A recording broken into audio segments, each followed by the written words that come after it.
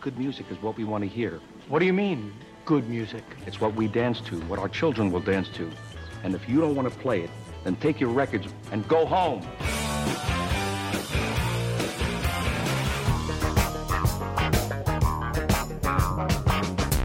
Did you have a band?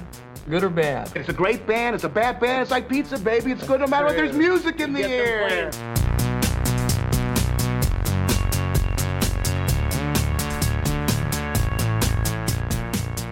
Once was an unlikely indie movie hit, and from that came an unlikely duo, Glen Hansard and Markéta Irglová of the Swell season. I'm Greg Codd of the Chicago Tribune. And I'm Jim DeRogatis from WBEZ and Columbia College. We return to our visit with the Swell season and review new albums by the Cool Kids and Sons and Daughters. That's coming up on Sound Opinions. Sound Opinions is supported by Maker's Mark Handcrafted Bourbon. More online at facebook.com/makersmark. Maker's Mark. It is what it isn't. Maker's Mark Bourbon Whiskey, distilled in Loretto, Kentucky, reminds listeners to drink responsibly. From WBEZ Chicago and distributed by PRX, you're listening to Sound Opinions. And time now to say hello to some new listeners. Yes, Greg, we're excited to have been added by New Hampshire Public Radio. We are now on in the whole state of New Hampshire, one of the birthplaces of the American Revolution. To pay tribute to a new station or a new state that adds us, we like to play some music from their neck of the woods. I argued we have to play the Shags. The Shags were a group of three sisters, Dot, Betty, and Helen, who came together as a band in Fremont, New Hampshire in 1968. They were driven by their father, Austin, in the great tradition of the Jackson 5 or the Beach Boys, except the Shags didn't have anywhere near that amount of talent. They have been called both the worst band ever and, quote, better than the Beatles by my hero, Lester Bangs. What did Lester mean by that? There was a certain ineptitude and raw primitiveness in the Shags. There would be no Moldy Peaches, no Kimya Dawson Juno soundtrack without the Shags. They couldn't really play, but they had such joy in making an awesome noise. That is the essence of punk rock. They are now the subject, the Shags, of a off-Broadway play in New York that's been very, very well reviewed. And soon, believe it or not, they're going to be the subject of a movie by Catherine Dickman starring the Fanning sisters, Elle and Dakota. How about that? That's a long way from the basement in Fremont in 1968. Here is the signature Shags hit from the one and only album, Philosophy of the World, My Pal Foot on Sound Opinions. My pal's name is Foot. He always likes to roam. My pal's name is Foot. I never find him home. I go to his house, knock at his door. People come out and say, Foot, don't live here no more. My pal Foot, always likes to roam. My pal Foot, now he has no home. Where will Foot go? What will Foot do? Oh, Foot, I wish I could find you. I've looked here, I've looked there, I've looked everywhere. Oh, Foot, why can't I find you? Foot, where can you be? Foot, why won't you answer me? Foot, oh, Foot, wherever you are, I want you to come home with me. I don't have time to roam, I have things to do, I have to go home. Oh, Foot, where are you?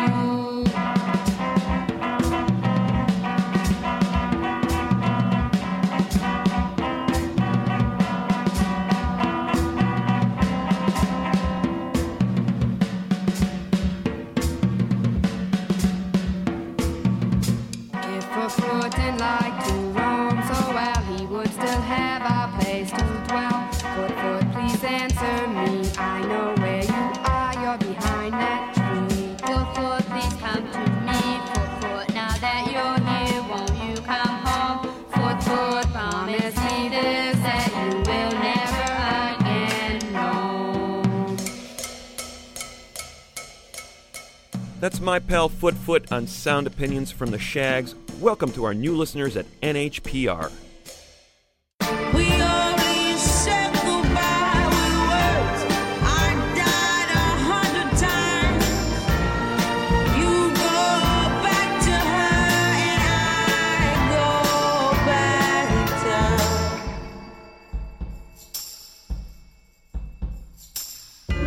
Black That is Back to Black by Amy Winehouse, once again topping the UK charts. Big news a few weeks ago, Amy Winehouse died at the age of 27, joining the long list of rock and pop performers who died at that age, going all the way back to Robert Johnson, Kurt Cobain, Jim Morrison, Jimi Hendrix, Janis Joplin, now Amy Winehouse. And sadly, that adage is once again true.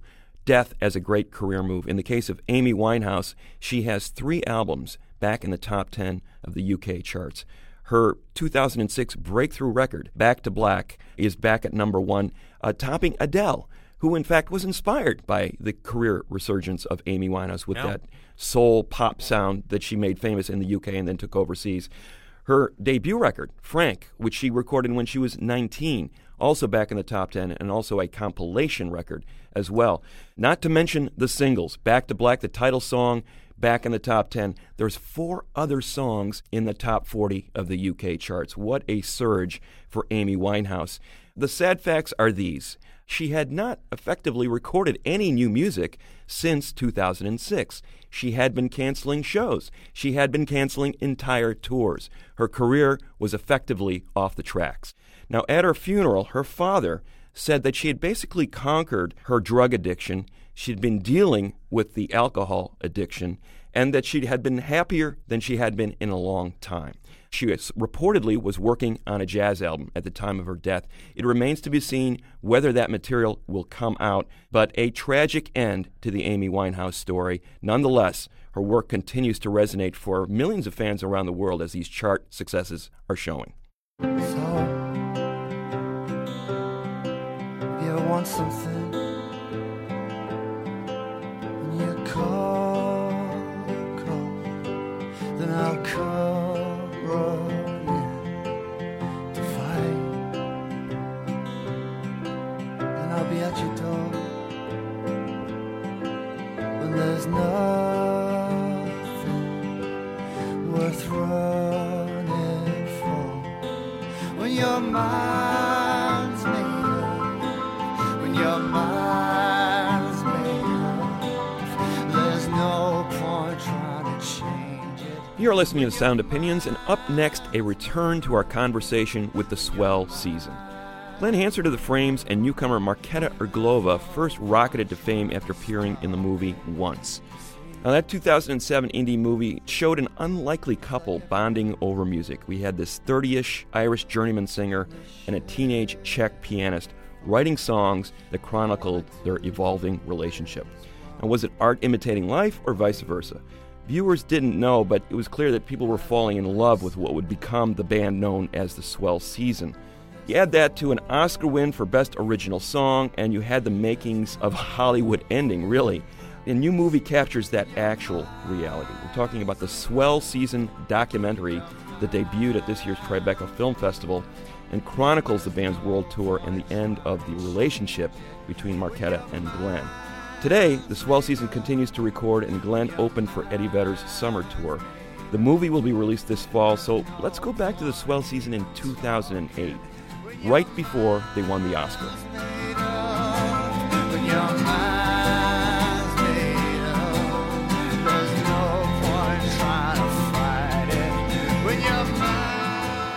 I guess the best place to start is you put out a terrific record last year that kind of swam under the mainstream radar. Many of those songs ended up in the movie Once, and now here you are playing a sold-out tour. Movie was made for under $200,000, ended up grossing $12 million plus. Glen, you've been doing this a long time. Where's your head at right now? I must admit, I of course I'm blown away, and everything has been it's been an absolute whirlwind, to be honest. And I mean, even the Sundance thing was a kind of a skin of our teeth thing. Because I mean, John sent this film he sent it to Toronto, he sent it to Sundance, he sent it to a bunch of festivals, and everyone refused it. John Carney, the director of the movie. John, the director, yeah. And when we showed this film for the first time at a small screening in Galway in Ireland, and afterwards we met this guy, and he said it was the first time me and Mar seen the film. We were very proud of it, and thanking John outside, and John said that's probably the only time you'll see this on a big screen. Which we thought was, and we were just really glad we saw it. And this man came up and he says, "Hello, his name is John Nine." He said, "My name's John Nine. I'm here on holidays, and I work for Sundance, and I'd love to take a copy of this film over and possibly, give it to them." And we didn't tell him that we'd already been refused. We were just like, yeah, sure, here, take the DVD. So he took the DVD and we got accepted into Sundance. And so I have to say that since then, you know, since we went over there in January, it's been, I can't believe it's less than a year. It's still less than a year ago that we've been there, and we've been, I guess the amount of kind of work we've done, not necessarily work, but the amount of running around, or the amount of how busy we've been since then feels like about 3 years. Markéta, you were 17, 18 when this film was being shot. What was that like, being sort of cast into this role as an actress? I mean, you're a classically trained pianist, grew up in the Czech Republic. How did that, you being on this in front of the camera, how did that feel?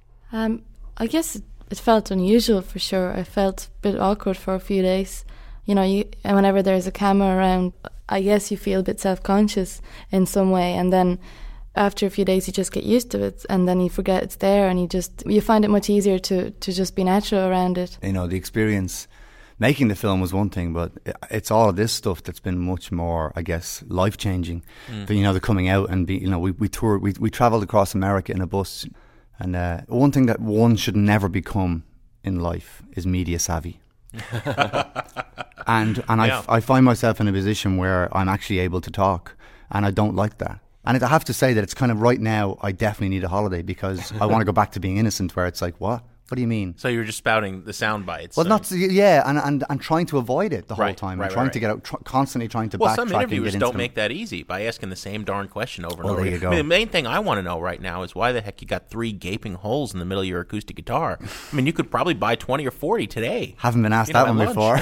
See, there we go. So I'll do my part. You do yours. Why the heck you got a guitar that looks like it got run over by a bus, Glen? I've just played it a lot. I've played it quite hard. And recently we were in Japan. Actually, we were in Japan a few weeks ago, myself and Mar, which was another incredible experience. I'm sure. And when we were there, I took out my guitar and we were playing this small concert in like a town square. And I said, actually, I just realised my guitar is home, because my guitar is a Takamine guitar. And I realised it was, because it's a Japanese-made guitar. I was like, oh, my guitar is home. And they said, it's funny you should say that, because Mr. Takamine himself is here. And this man came out on stage, this elderly man, and he had a guitar case, and he gave me this brand new guitar. And then afterwards they said, well, the reason they gave it to you is because, they're ashamed of the fact that you're using such a... The only part of that guitar that isn't defiled is the headstock that says Takamine. The rest of it really looks like it. We got to put a picture of this on the web. Really looks like it got hit by a hand grenade. I have to say, though, watching Glen perform the other night with Markéta, the intensity, even though you may say you're going through the motions a little bit, there was no sense of a guy sort of phoning it in the other night. It seems like you were able to get into that space where you perform those songs in a way that, like, I think this guy's going to blow up, and his guitar along with it. And I'm amazed that the guitar is actually still in one piece if you perform those songs at that level every night. Well, thanks very much. I mean, it definitely in front of an audience, I find it very easy to go to the moment. I find it very easy to when there's an audience, because members of the public are very, very easy to tune into and very easy to enjoy. Whereas what I suppose what kind of freaked me out on that tour was that we travelled all over the States. We did breakfast shows every morning. Like, we did literally 40 interviews a day. It was insane. And so by the end of it, it was kind of like, so you've made a film, and they point a mic at you, and it's like, and somehow you know what to do. And that's what bothers me. I think in life, one should always keep a sense of wonder in their life. And that's why I'm actually saying this, because this is fresh for me. I need to say this, even though it might sound a little bit like, oh my God, this guy's, is ungrateful. I'm totally grateful. I can't believe this has happened. I've been in a band for 17 years. I've been chipping away, and now something's happened, and it's been like a 17-year overnight success, if you like.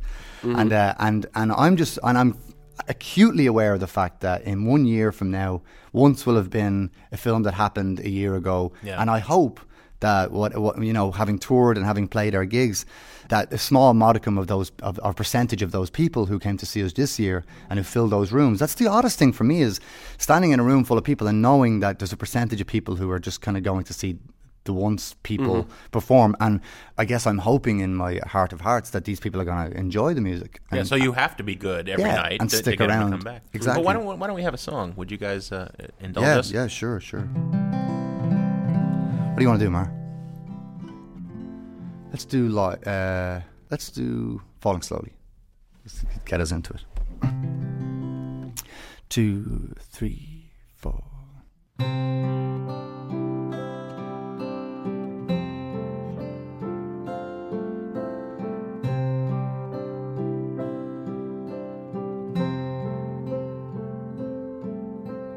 I don't know you, but I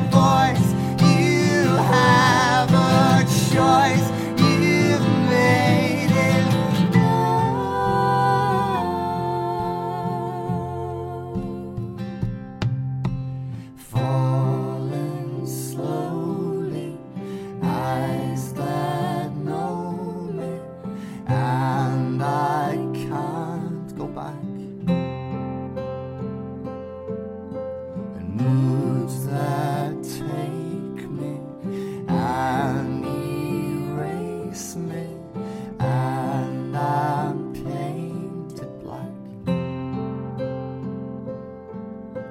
Well, you have suffered enough and warred with yourself. It's time that you mourn.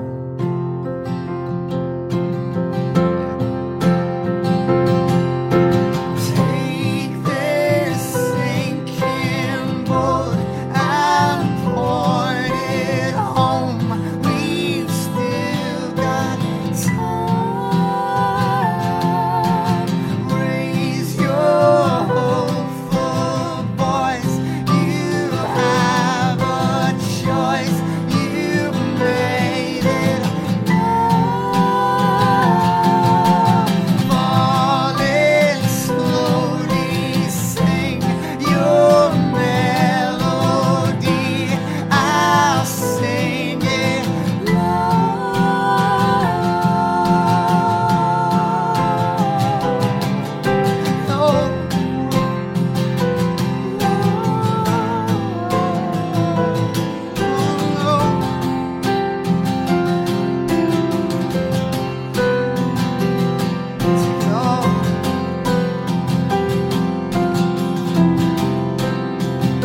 I paid the cost too late. Now you go. 2, 3, 4.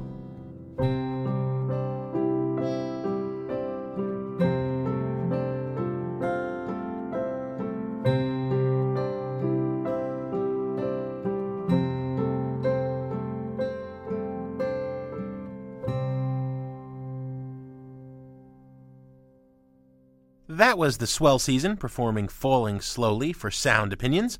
There's more of Glen and Markéta coming up after a short break on Sound Opinions from WBEZ Chicago and PRX. And later, Greg and I review the new albums by the Cool Kids and Sons and Daughters. You must have fallen from the sky.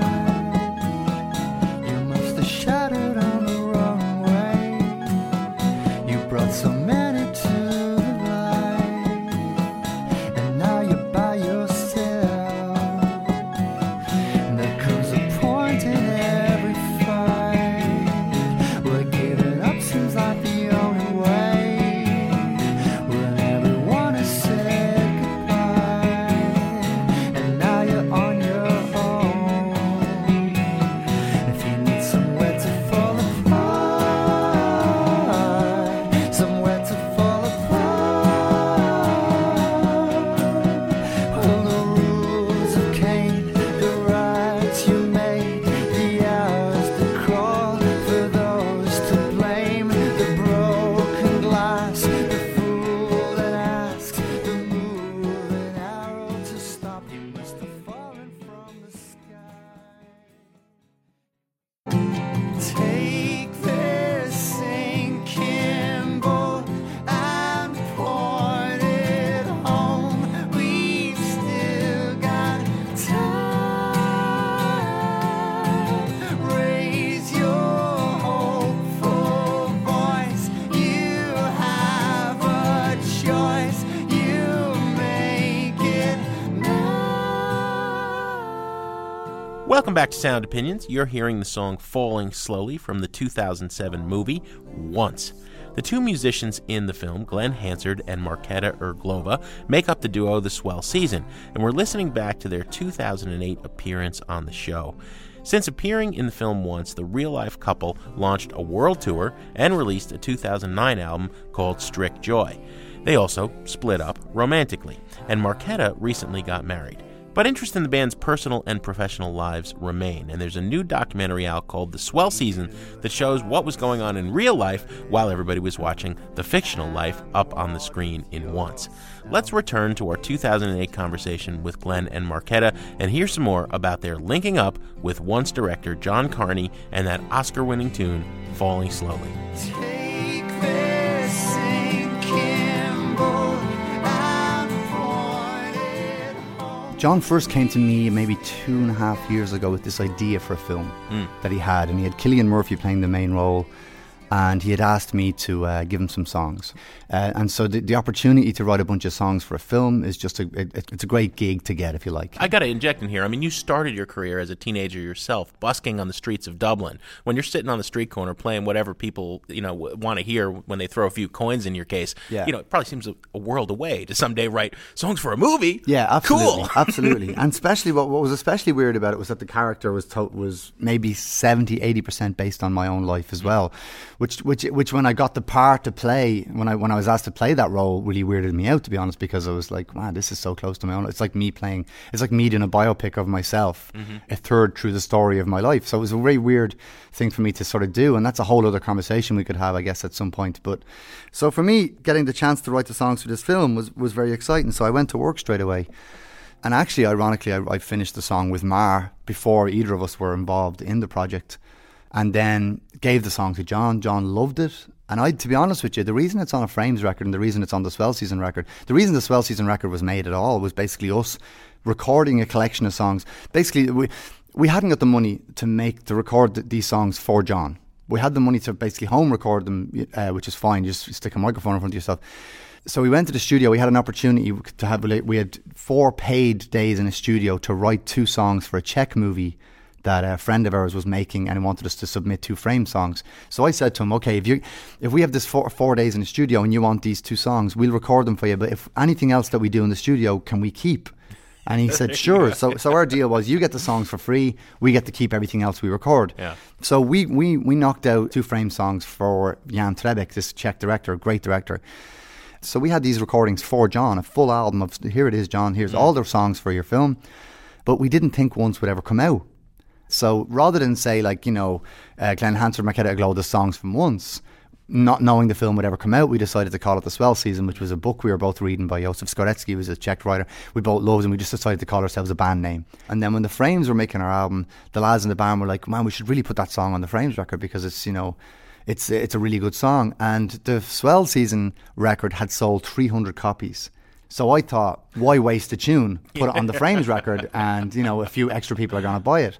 And so the irony is that those 2 songs, When Your Mind's Made Up and Falling Slowly, have actually ended up on 3 albums that we released this year, which for me is a little embarrassing. When you consider the headspace we were in when we were putting those records together, it actually kind of makes sense. But, the beauty of that song and of the movie in general is that the story is told through those songs. I was blown away by the fact that it was complete songs. And you're telling the story of these characters. It's like a musical, but it's a cool musical. It's not like these people break out in song in the middle of the street, for no reason. It's like you go into this music store. This relationship is just starting to unfold. You've just met each other. It's a little awkward. You don't even know that she can play piano yet. You see, hey, she's okay. I'm gonna, let's play a song. And Markéta's there, kind of comping along with you. This is in C, yeah. Yeah, I can see that. So it goes da, it goes da, da, da, da, da, da, da, da, da, da, da, da. Yeah? And then there's a bit in it. Can you do that?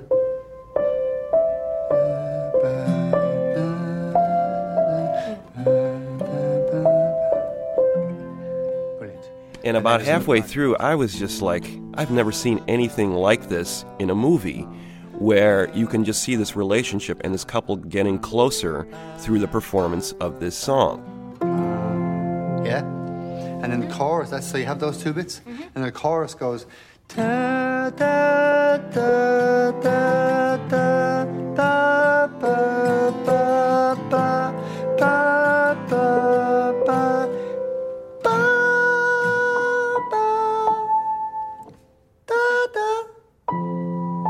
That's it. Perfect. Brilliant. Markéta, I guess, can I ask you, what stage of the relationship were you in at that point in terms of that song? I mean, it literally seemed like you were learning it in the moment. Obviously, that's not the case, but how were you able to sort of get that moment of, oh my God, we're doing something together, and it's this chemistry that's occurring on the screen at that time? Well, I mean, people keep talking about some kind of chemistry that we have together, but, it doesn't mean that we see it.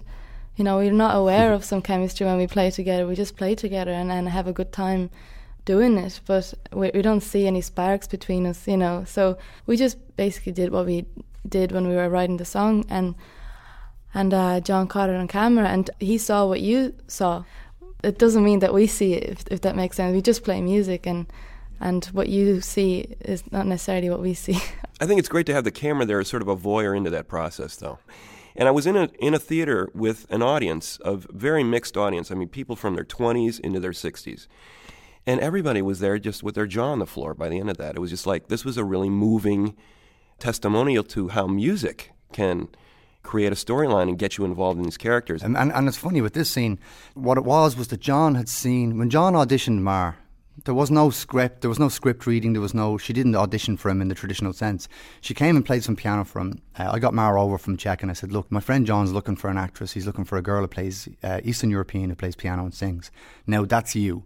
So if you come over to Dublin, I'll introduce you, play him some piano, maybe read him some lines. And Mar came over and we sat down with John, and John had brought his small video camera with him, I think in order to audition Mar, but ended up just filming me and Mar playing this song. And just before we start playing, myself and Mar were like, okay, so first verse, and then we go into the bridge back. Because, you know, the song was still, you know, I guess we were still figuring it out. Mm-hmm. And John was like, this is great. Whatever you're doing here is what I really want to get when we shoot it. And when we shoot it, I'd love you to try to remember where you are now and try to reenact how you put the song together in the first place. And so John's fascination was, you know, he says, I love to turn on the TV and see some guy painting a picture. I love what happens. There's a few lines that then turns into, like, suddenly there's some perspective, and then he puts a little white strip across the side, and suddenly you've got sunlight hitting something.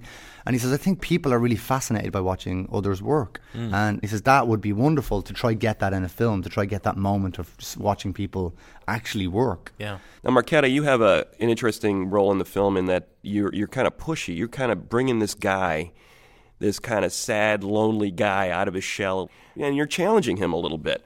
Obviously, there's been a lot of parallels between what your relationship is like in real life and what this movie's like, but how does that parallel your relationship to Glen as a songwriting collaborator? Well, I guess we do take that attitude toward each other because we're very close. We don't, you know, we can say things as they are. We don't have to tiptoe around each other, and we can just be straight with each other, and kind of, and through that we motivate each other, and we, you know, I won't say that I'm as bossy. You know, if somebody told me I don't want to talk to you, I really don't think I'd still be standing there 10 minutes later.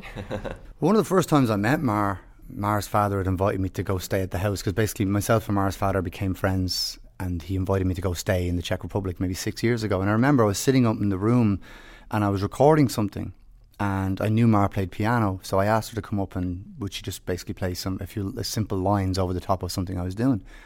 And I remember one of the first things she said to me was, this lyric you're singing, did this happen to you? I was like, well, you know, it kind of did. You know, it's kind of poetic license. She was like, what do you mean, like, poetic? I said, well, you know, I'm using metaphor to make my point. And she was like, so this didn't happen to you? And I said, well, no, like, not exactly. So this didn't happen in your life? And I said, no. She said, well, why are you singing it?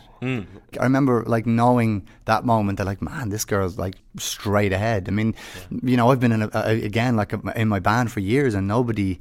You know, none of the guys really, and actually sometimes the lads are like, oh, I never knew that lyric, you know, like 15 years later. It's just we're not listening to that part of it, whereas Mar was totally tuned into it. All right, another song, Markéta and Glen. Should we do once? Yeah. 1, 2, 3, 1, 2, 3. Part of me is died.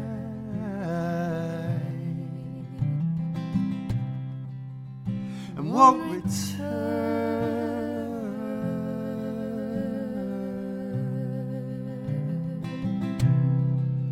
And part of me wants to hide the part that's burned.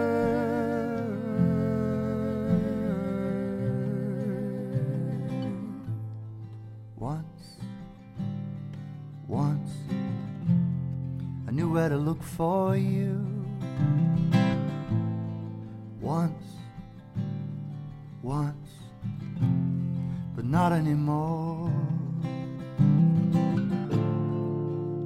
Hear the sirens call me.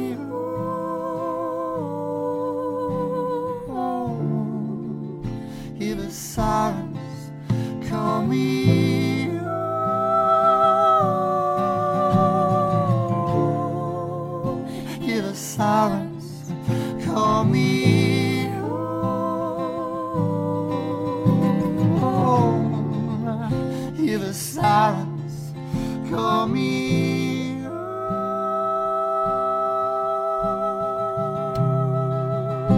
Part of me is mine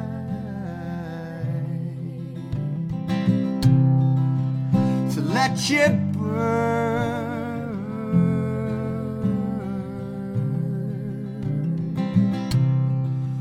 and the heart in me is trying,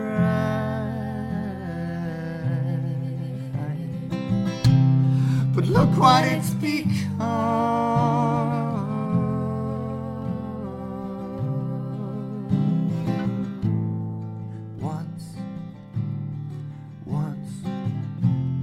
I knew how to talk to you once, but that was before. Once,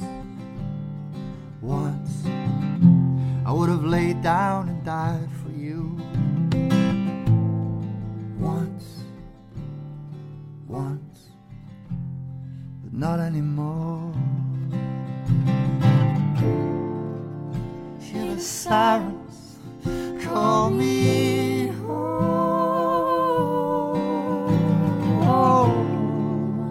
Hear the sirens call me home.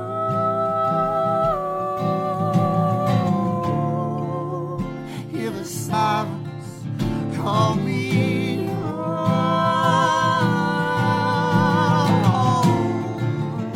Hear the sirens.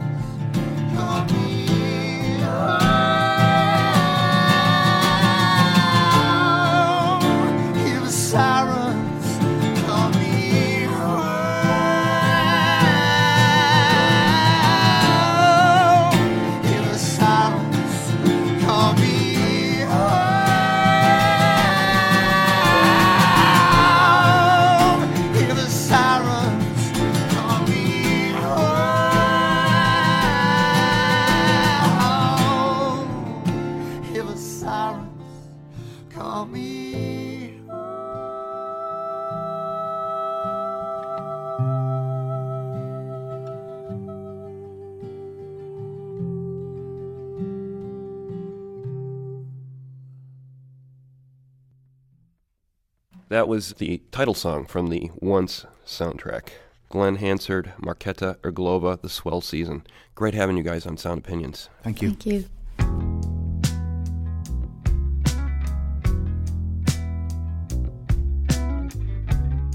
We'd like to remind you to share your sound opinions. You want to tell us about a new band you've discovered that you love to pieces, or is there an issue in the music world that's really ticking you off? Let us know at 888-859-1800. Coming up on Sound Opinions from WBEZ Chicago and PRX, I'll add a track to the Desert Island Jukebox. I want to sit you down and talk. I want to pull back the veils and find out what it is I've done wrong.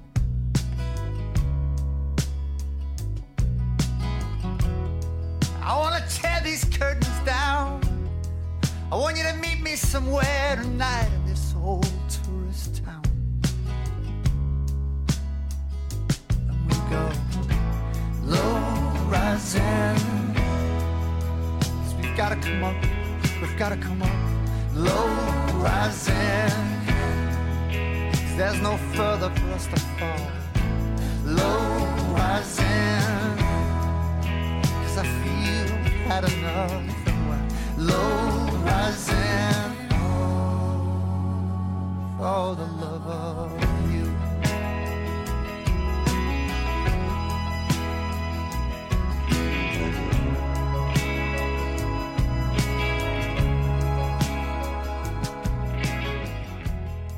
I want to take you to the rock. I want to jump right in. Punch up in it.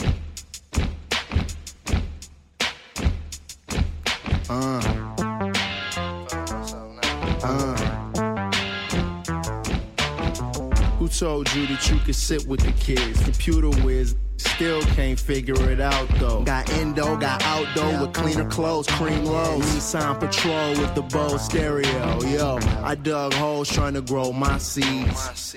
I got plugged like the back of the screen, man. You got designs on the back of your jeans. Welcome back to Sound Opinions. I'm Greg Cott with Jim DeRogatis, and that is a track called Bundle Up from the debut album from the Cool Kids, When Fish Ride Bicycles. Long time in coming, this debut album. It had been promised for a number of years. This Chicago hip-hop duo, Antoine Mikey Rocks Reed and Evan Chuck English Ingersoll, had been the talk of the internet in 2007-08. MySpace, remember MySpace?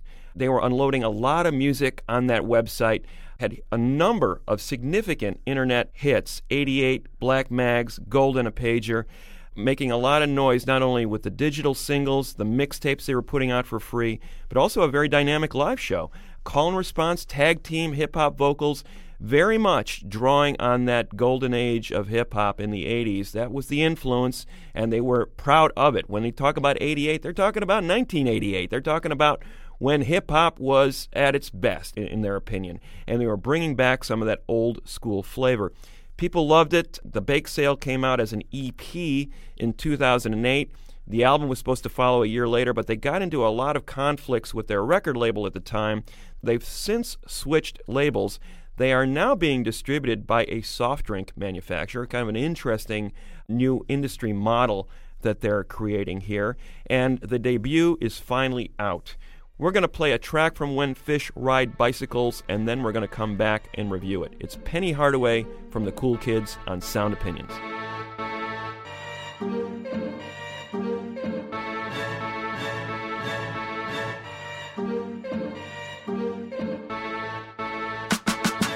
Valley Loafers in the Cartiers. What's up? I do my thing, Penny Hardaway. And if you know where we're going, then you probably gonna be coming with us. Valley Loafers in the Cartiers. What's up? I do my thing, Penny Hardaway. And if you know where we're going, then you probably gonna be coming with us. Friday night nice, Saturday sharp. Edge up on the hairline, side tapered and ball. Sunday winter in a linen short set from the mall. Pieces out the dry cleaning, stitch seamless and all. That glitters ain't gold, but this is cars hopping in them. Mars bike edition in the palace like the Pistons. Peep the way I flipped it. The color on this one is like the other ones, but these colors complement it. You might want to catch that later, alligator. Moria had another colorway before they made it. Cordless phones on them like it's free activation. For them, homie, you would've had to been alive for it. Championship rings, rap belts, and jean fabrics. It seems we swing poles for these ropes like tennis rackets. Tennis bracelet, Andre Agassi, tennis shoes and jackets. Cartier frames and ballads. Valley Loafers and the Cartiers. What's up? I do my thing, Penny Hardaway. And if you know where we're going, then you probably gonna be coming with us. That is the Cool Kids with a track called Penny Hardaway from their long-awaited debut album, When Fish Ride Bicycles. Greg, I think that people are disappointed that it took so long for the Cool Kids to actually give us a full-length album, and that disappointment is spilling over into some of the reviews I've seen, because this album struck me as a wonderful summer treat. I've seen the Cool Kids refer to it as beach rap or summer hip-hop. It is party music, and it is party music in a sort of uplifting way that doesn't put other people down. They're talking about girls, they're talking about cars, they're talking about wishing they could have some of that expensive stuff, but not in that obnoxious hip-hop materialistic way. And that song that we bumped in with, Bundle Up, I mean, they're rapping kind of with a lot of humor about how freaking cold it is in Chicago in the winter. They have 2 or 3 other songs on this album that's about how hot it is in Chicago in the summer.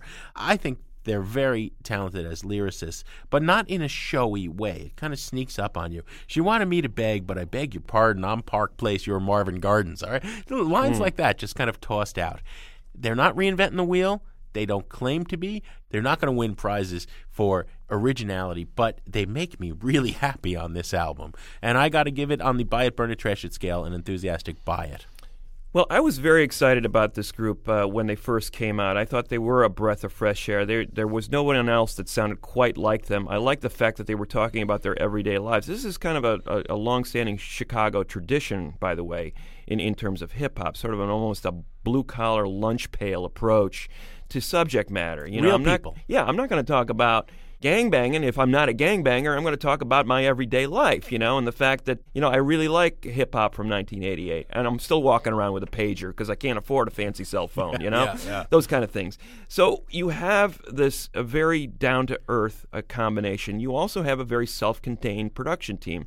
Ingersoll does a lot of their production in addition to being half of the duo. I love all of that about it. But I think the delay took some juice out of it. I also think, though, more significantly, they brought in a lot of these guest artists into the fray here. So you've got Bun B and Meyer Hawthorne and Travis Barker all, you know, guesting on this record. You've got Pharrell Williams basically taking over a couple of tracks. They sound like nerd outtakes. They don't really sound like Cool Kids tracks. And I think these guys are so self-effacing sometimes that they get lost in it. They are not, as you said, boisterous personalities. They're kind of deadpan. They're kind of clever, very funny, but you really have to sort of pay attention. And I really think next time, clear out the clutter, guys. Don't worry about the guest stars. Just do your thing.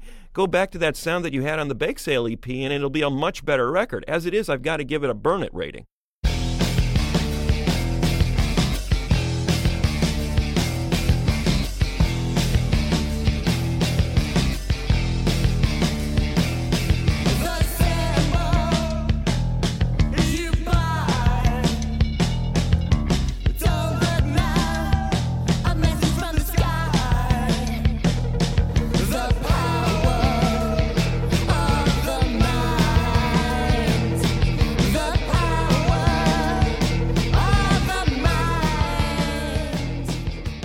That is a track called Don't Look Now from the new Sons and Daughters album, Mirror, Mirror.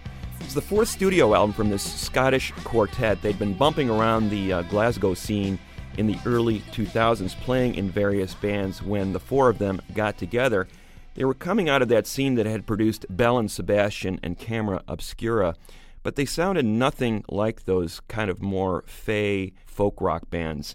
Sons and Daughters was more inspired by a rougher-hewn American sound, as evidenced by an early EP. They recorded a tribute to Johnny Cash early in their career, and that sound has kind of stayed with them over the years. It's evolved. They produced a much more lush-sounding record in 2008 called This Gift with producer Bernard Butler.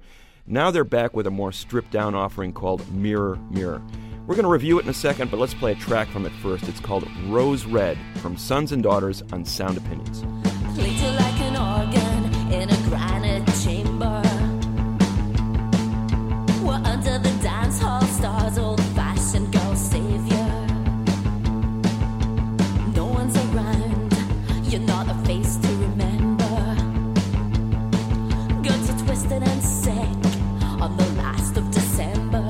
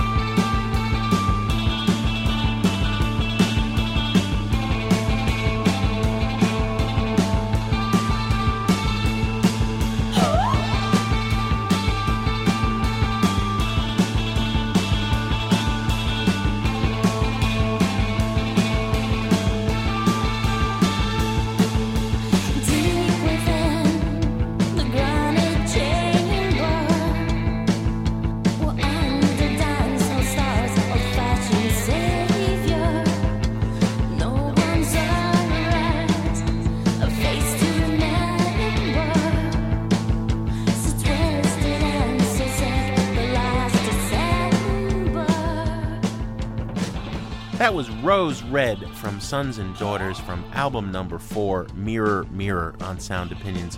You know, Greg, like a lot of the bands on the very fine UK label Domino, I thought Sons and Daughters was in that group that had a really good sound, and after 1 or 2 albums, you were kind of tired of it. They were sort of played out.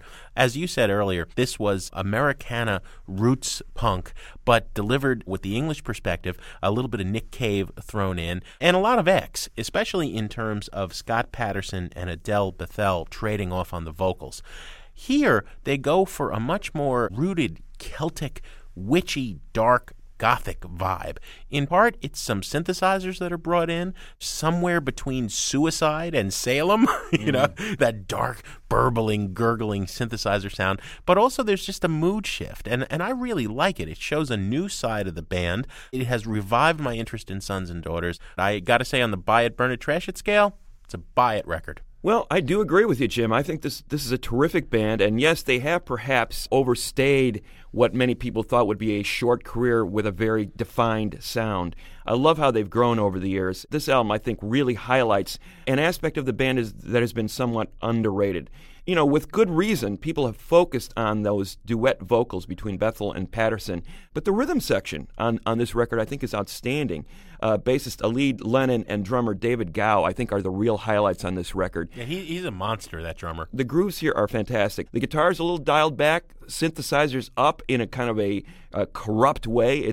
They're not using it in a traditional manner. It is all sorts of creepy little sonic details in this record. This is an evil record. That really draw me in. I really think this is one of the strongest bands of the last decade, and it's about time people started paying attention to them here in America. Mirror, Mirror, Sons and Daughters, a buy-it record all the way for me. I tell you, little buddy, this whole island is bewitched.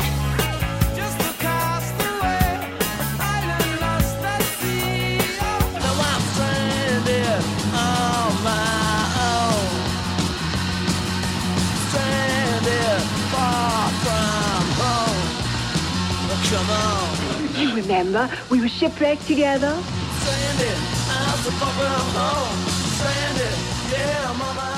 We've rented the cruise ship for the deserted island. We have one record to play. Jim Dewey got us. What's it going to be? Thank you, Greg. You know, we were on a brief hiatus when Amy Winehouse died, but I've been thinking about her, obviously, since that news broke, and thinking about her roots.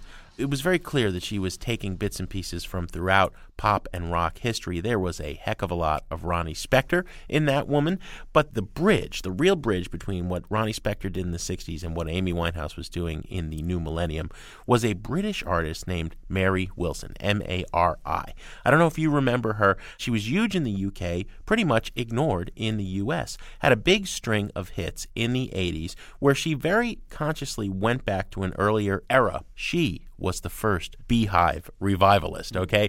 Amy Winehouse took that hairdo lock, stock, and barrel from Mary Wilson, who, of course, took it from countless girl groups in the 60s. Mary Wilson was partly jazz, partly pop, and partly in that uniquely British way, tongue-in-cheek camp. There was a lot of silliness. She knew that the songs she was covering and that the other material she was recording, that her get-up were all kind of silly, and that she was standing out, that it was an act, in a way that perhaps Winehouse really didn't. At the same time, though, she had an incredible voice, a really great instrument. I'm going to play a song from her 2005 attempted comeback. She's had a lot of health problems. The 80s were her decade. She's tried to come back several times since. This was one of those comeback attempts. The voice was still there. It was just that she couldn't tour, and she's not feeling well enough to really be out there and be a star as she once was. This is a song called Running on Sand by Mary Wilson from Dolled Up on Sound Opinions. Everybody needs somebody to lean back on. Beneath the tree on a blanket in the noonday sun. Someone whose face you just want to gaze upon. Makes you lose your appetite and burst into song.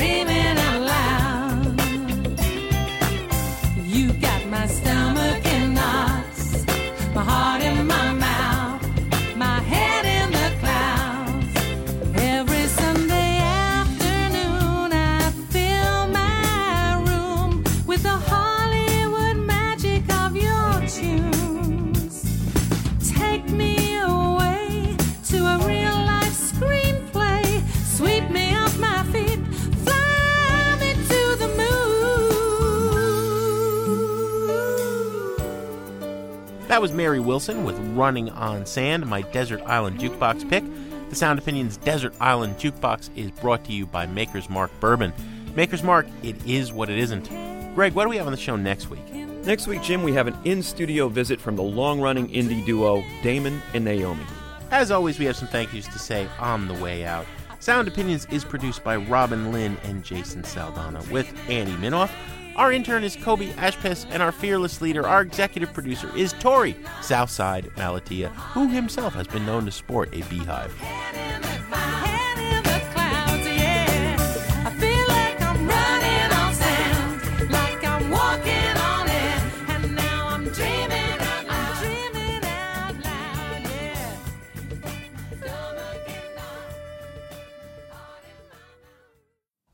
I was sleeping gently, napping when I heard the phone.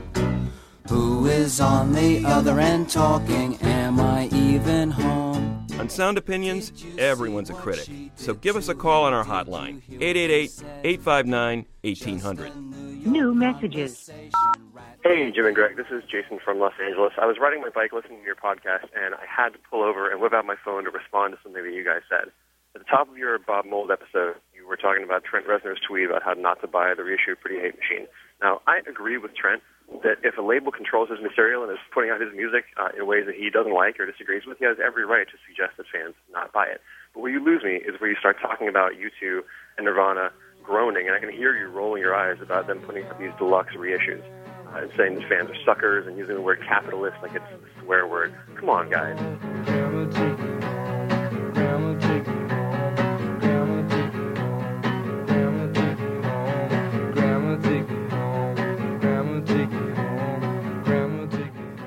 When you're putting out nice packaging or extra tracks or extra context for the fans, there's nothing wrong with that.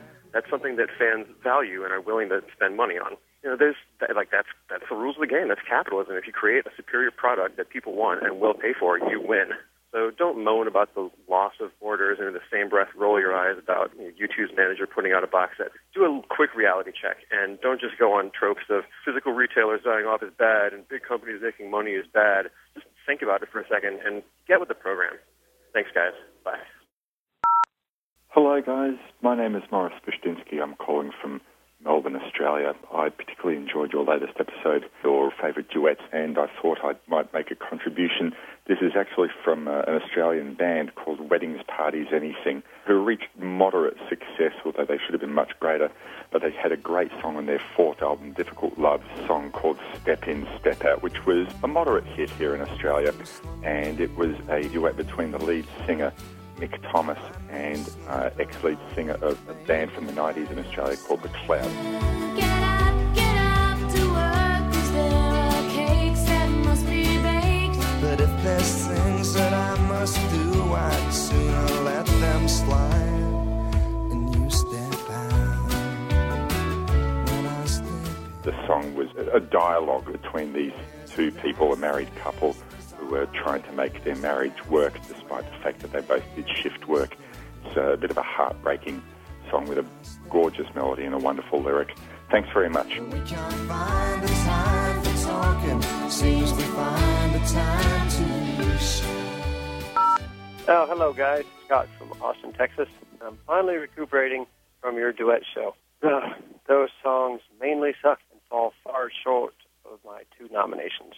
You're the Boss by Elvis Presley and Anne Margaret, and My Mistake by Marvin Gaye and Diana Ross. Dynamic between that couple is the theme, as I recall.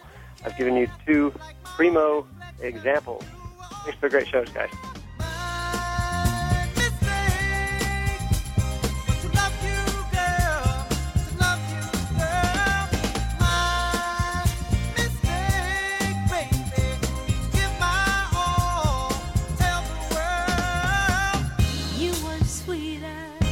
My very own kin, but what did I do for you? Not a thing.